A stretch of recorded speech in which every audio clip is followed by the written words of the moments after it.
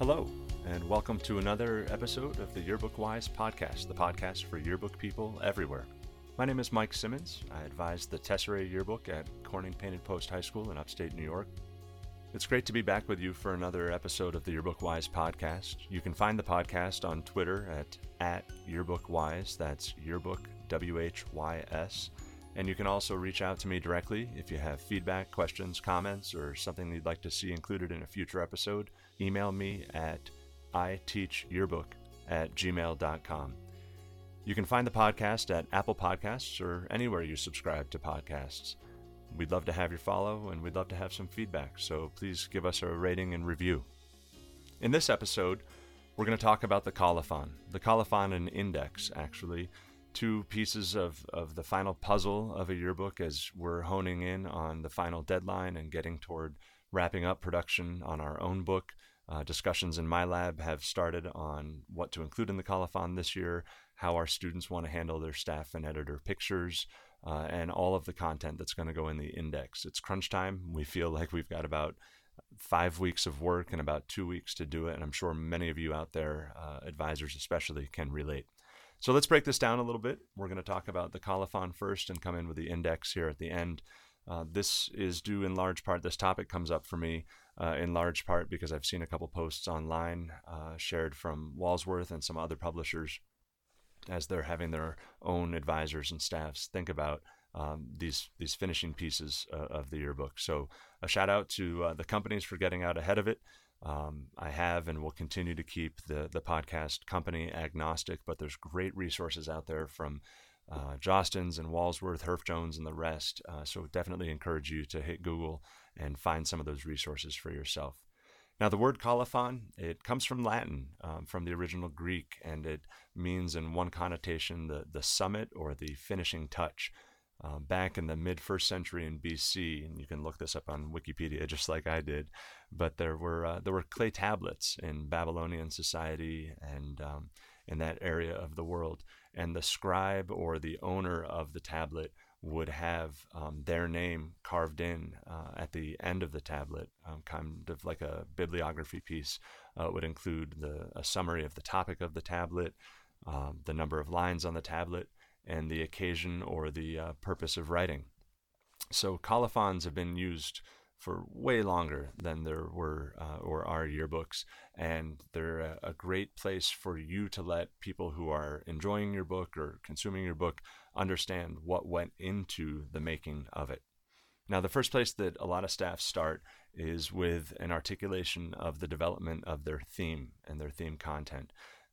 It's nice for readers to understand where the theme came from, whether it was inspiration at camp or from a commercial, maybe a radio piece or some advertising copy that you read. Maybe it just came out of the clear blue sky. But talking about those inspirations, not only on the heart and soul of your book thematically, but also talking about design inspiration, about color palette inspiration and what color palette you used, even the fonts and typography as well. It's great content so that when people look at your book, and this is for all of the content that you would include in the Colophon, people will be able to sit down with it, jump to the Colophon and say, wow, what is that color? Or where did that type treatment come from? I wonder how they settled on that theme. The Colophon is the thing that helps you answer all of those questions. It's customary to include content and information about your printing company, about their name and location, the location of the printing plant itself, but also a shout out to your yearbook company representative. And if you have a technical or production services representative in the plant itself, I see a lot of content shouting out and naming those people, thanking them as well. But you'd include the address of the plant, the number of copies of the book produced by the plant, and more I'm seeing staffs articulate their sales and pricing plan as well. And that's great to see. If you, like we do, include, let's say, a lower price earlier in first semester or at the start of the school year, and then it increases incrementally throughout the year, or you do away, let's say, with a discount as the year goes on. It's great for staffs to understand and appreciate the approach to sales that you take. You want to include, speaking of the plant, the technical specifications of your book. What went into the cover treatment? Was it a tip-in? Was there a reflective coating? Was it a four-color process? Some kind of lithograph? Was there some other treatment and grain applied to the cover and the cover stock? You would want to talk about your end sheet stock and the printing process that you used to develop that, and also include content about the page stock, the paper stock itself, and other production and technical details of that nature.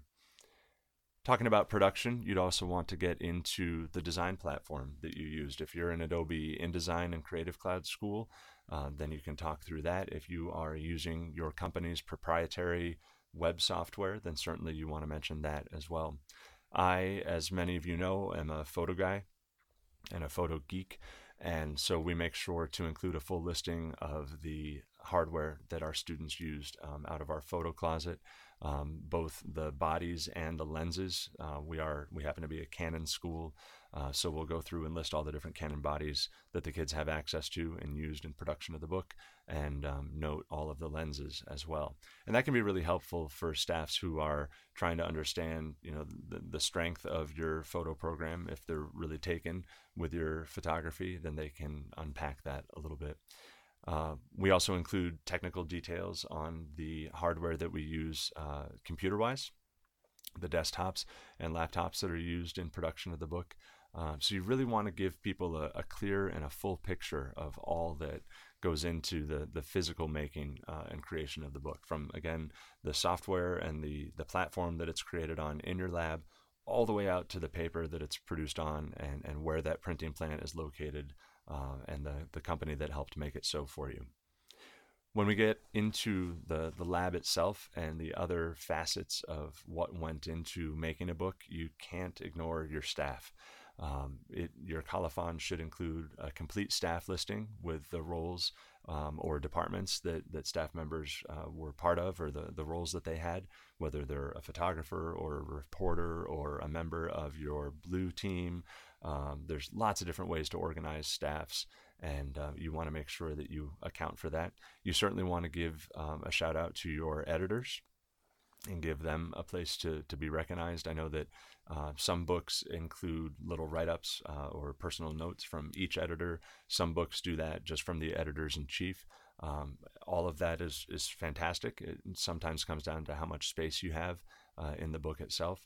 Our staff at Tesserae has been fond of including full staff photos, either in one large photo that includes all 40 to 50 members of our staff, or we break it down by teams. We do color teams. So we have a red team, an orange team. Our business team is the green team, of course. And so we'll do individual group pictures of them. We've done both things in the last couple of years. And at the end of the podcast, I'm going to tell you about a resource, a folder that I've created on the cloud at Dropbox, where you'll be able to look in on a few different books, colophons, including the colophons from our last 3 books at Tesserae. So I'll give you those as resources to look at, and hope that they're good resources for you. But photos of and listings of your staff and editors, again, if you have the space for it, but a listing at the very least. You should list your advisor or advisors as well. And then again, I mentioned already, our editors-in-chief the last few years have written a shout out to their staff and their editors, and it's really kind of a nice summative piece. It has a thank you tone to it, but it's a look back at the year that was and all the work that went into the book, and it's just a nice opportunity to put your editors right there at the forefront, whether they're speaking to the staff or the broader school community.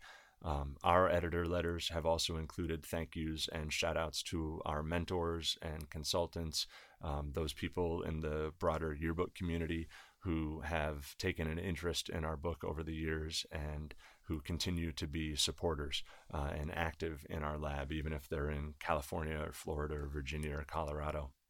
So those letters, again, usually from editors-in-chief, are really, really nice touches. I don't do this next piece, but I've seen some advisors include a few column inches of a thank you note from the advisor back to the staff. That's absolutely fantastic, and would definitely encourage you to think about that as well.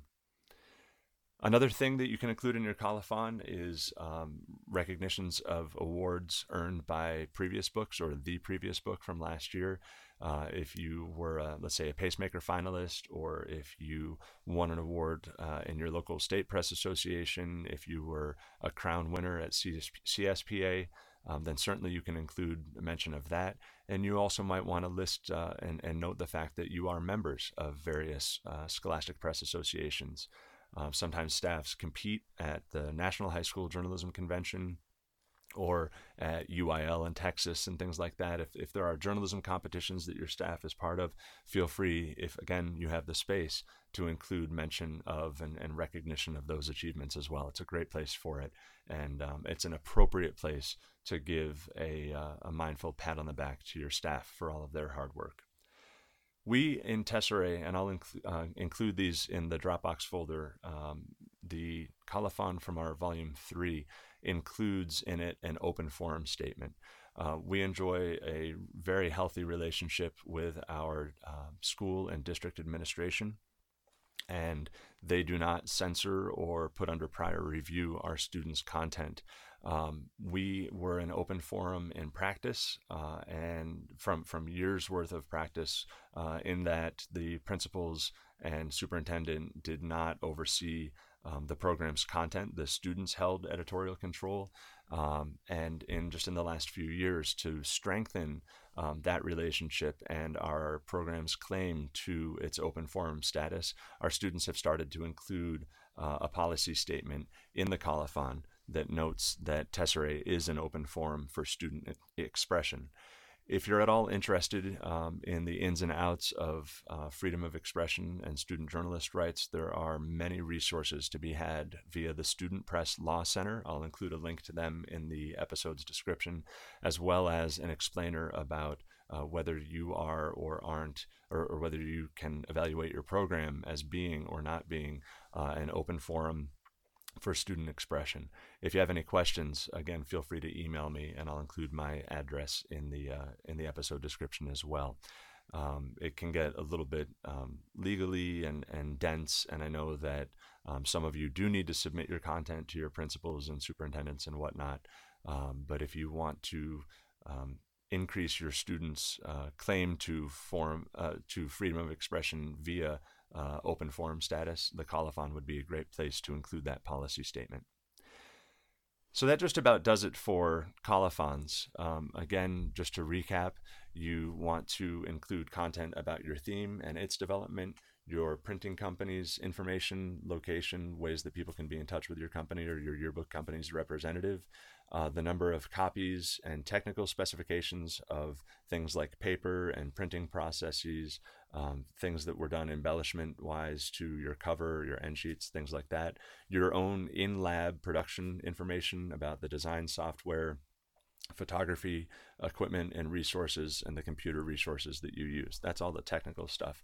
And then again, a full listing of your staff, including roles or departments, your editors, a list of or a notation of your advisors, and people who have mentored or consulted with your program or supported your program in any way.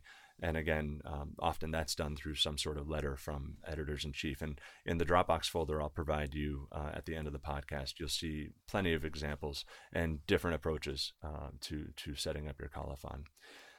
Just a word about indexes. I critiqued 4 books in the off-season, and each of them really fell short for me in terms of indexing. And I'm particularly proud of the students that I've had in our program the last few years at Tesserae, and even before that. I'm biased, but I think the exemplary work that they've done on developing their index. Most of the award-winning books that I've read and seen, some of them I've evaluated, really do just a tremendous job in completing or including, I should say, a complete index that takes stock of the book in a way that goes far beyond just a simple listing of the students. A full index goes way beyond the student listing. Joe Miller's on page 72, that's fantastic. where's your football coverage? Where is your academic quiz bowl teams coverage? Where is the listing for the Grammys because you did, let's say, an infographic on the Grammys or something like that? Where is the forensic club listing and the fact that they went to states? If I want to jump into your book real quickly and find that coverage package about your forensic club, where can I find that if not in the index?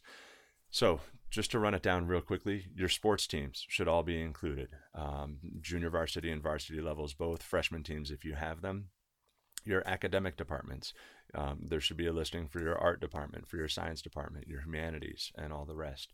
Your major student life events, homecoming, Spirit Week, pep rallies, things like that. I will note under student life in particular, it can get a little bit amorphous and a little bit, do we do this or do we not do this? For instance, let's say you do a coverage package on getting your driver's license. Would you put an entry under license, comma, drivers on page 98? My students probably wouldn't. They tend to limit it to events and things with a proper name to them. Things like the Grammys or the Oscars, let's say the Super Bowl as well. We'll get to pop culture in a second. You also include listings of every club and organization and activities that they host. So if your French club hosts the World Expo, as ours is, I think, this coming Saturday, we would list the French club, but we would also list their World Expo as an event. I will say, too, given an example of pop culture, let's get into this. We include pop culture references. So in the past couple of years, our books have included Lady Gaga and Hillary Clinton, Donald Trump, certainly also Darth Vader. Do you go in as Darth Vader in your index, or is it Vader, comma, Darth? And does it follow the listing like your students? And it tends to be for our kids, if it's a person's name, they do that comma structure. So it would be Gaga, comma, Lady. But if it's Super Bowl, it's just under the S for Super Bowl. If it's the Grammys, they just include it under G for Grammys. World Expo would be under W. It would not be Expo, comma, World or something like that. We include references to the opponents of our sports team. So if in a caption it mentions that our JV boys soccer team played the Horseheads Blue Raiders on September 15th, then there will be now a listing for Horseheads in our book. And we do that through every natural mention of opponents and things like that right on through the book. We'll mention other local schools. If a competition happened at Union Endicott, let's say the academic quiz bowl competition happened at Union Endicott, we would include, and that was included in the story package, then we would include Union Endicott there as well. When we do coverage packages on students applying to college or signing for colleges, we include references to all those colleges as well. Now, this can be a lot of work, but it increases the value of your book and your reference materials to your readers tremendously. And I will say, if you want your book to be competitive on the national level with one of the state Scholastic Press Associations or NSPA and CSPA, those evaluators are absolutely looking for complete indexes. And sometimes, too, the books that are among the very best of the best, they're doing cross-referential indexing as well. And I'll include some examples again in the Dropbox folder for you. But what I mean to say is not only is football listed under F and soccer listed under S and volleyball listed under V, but there might be on the second spread of the index what we might call an alt index or a mini index or a quick index that's just for the sports section. Sometimes they are done and set in a different type design. Maybe they're set against a contrasting color box. If one of your theme colors is blue, then instead of just printing on white, you might mount that mini or that quick index on sports inside a blue box. Again, you'll see examples on Dropbox. But it gives people kind of a quick drop in on just sports or just clubs and organizations or just some of those student life events and happenings. So again, quick indexes dropped in just on one column. You'll see some examples of some of the best in the country with the folder that I provide you here at the end. And then the other thing that I really love about some of the finest indexes out there, you can tell that I kind of geek out on this, is those letter headers. The letter headers meaning at the start of section A, here's the little, the capital letter A, or something that's done typographically that maybe the A is set in 60 or 70 point type. And in one of your theme colors, and then here come all the entries on A, and then we've got this gigantic 70 point B, and all of our listings on B. We call those letter headers. There's an opportunity to really extend coverage and do something that's more reader friendly and engages the reader more by including content at those letter header positions. So for example, one thing that I've seen is in each letter header, you pick out one kid who hadn't yet been covered in the book. You get Amelia Artridge, her name begins with an A, and you include maybe a cutout background photo, a small one, maybe only 4 or 5 picas high, of Amelia, and a quotable from her, maybe on some kind of evergreen topic that is, let's say, it could be a look back at the year, or maybe you ask her, on that first topic, maybe it's the best part of her year or something like that. Or maybe you can ask a thematic question. We have a book coming out with Tesserae this year that includes part of the phrase is up to you. So maybe my students would ask Amelia, if it was up to you, what would you have for dinner every night if you could only have one food? Or if it was up to you, what would you include at the winter pep rally? Let's say something like that. And then you could use those if it was up to you questions all throughout your letter headers. Another way to look at it is instead of using students, although note that if you do that, you just included 26 more kids with 26 little pictures and 26 quotes. That's fantastic pickup and nice drop-in coverage. Maybe you can develop some thematic coverage or chronological coverage, maybe a look back at the year through current events where each topic is that letter. So for instance, if you had a bunch of students attend the opening night of Star Wars The Last Jedi in December, then in the just above the S section, you include a quick coverage package of those kids who went out to Star Wars on opening night. And that assumes that you hadn't covered that earlier in the book. All of that is to say, it's 26 more opportunities for small coverage packages. And the other thing that I love about that, and it's value added for an outstanding book, is that you're taking content that most people consider kind of boring and kind of dry, and you're including consumable content, something to read on every spread. Right on through the index, and that's absolutely fantastic. It's a big win. It's the same thing you should be doing on your portrait pages. Instead of rack after rack after rack of just head and shoulders shots, you should be including mods and secondary coverage throughout your portrait pages, so there's something to read. There's some coverage package on every spread of the book. So that's indexes and colophons before it.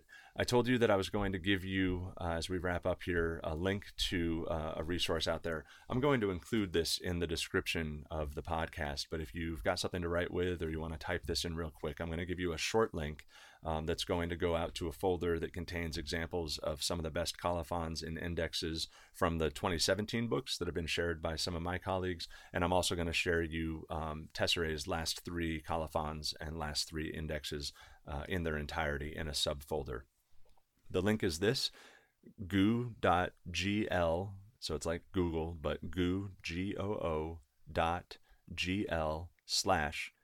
T 3 lowercase k, capital M is in Mike, capital Z is in Zulu 5. So goo.gl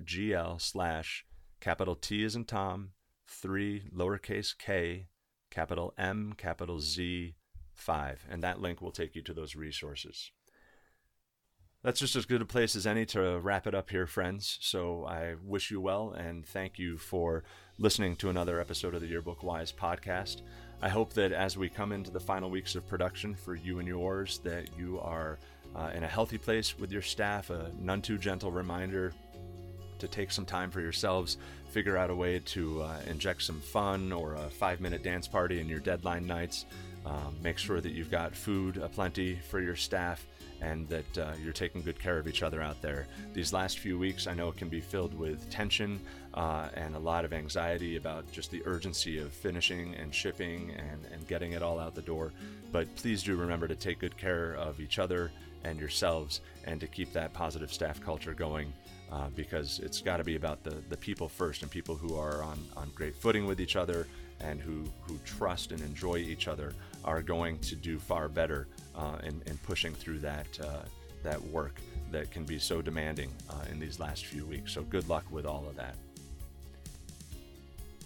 Thanks for taking the time out of your day to listen to another episode of the Yearbook Wise podcast. If you've got feedback or you've been listening right on through, I'd love to hear from you. You can reach out and email me at iteachyearbook@gmail.com. I'd love to have you spread the word about the podcast. You can do that on Twitter by retweeting our links at YearbookWise. That's Yearbook, WHYS. You can also give us a review and rating at Apple Podcasts. The podcast can be found there, or it can be downloaded anywhere you subscribe to your podcasts. I hope that you found today's episode useful, and hope to hear from you soon. But for now, good luck, be well, talk soon.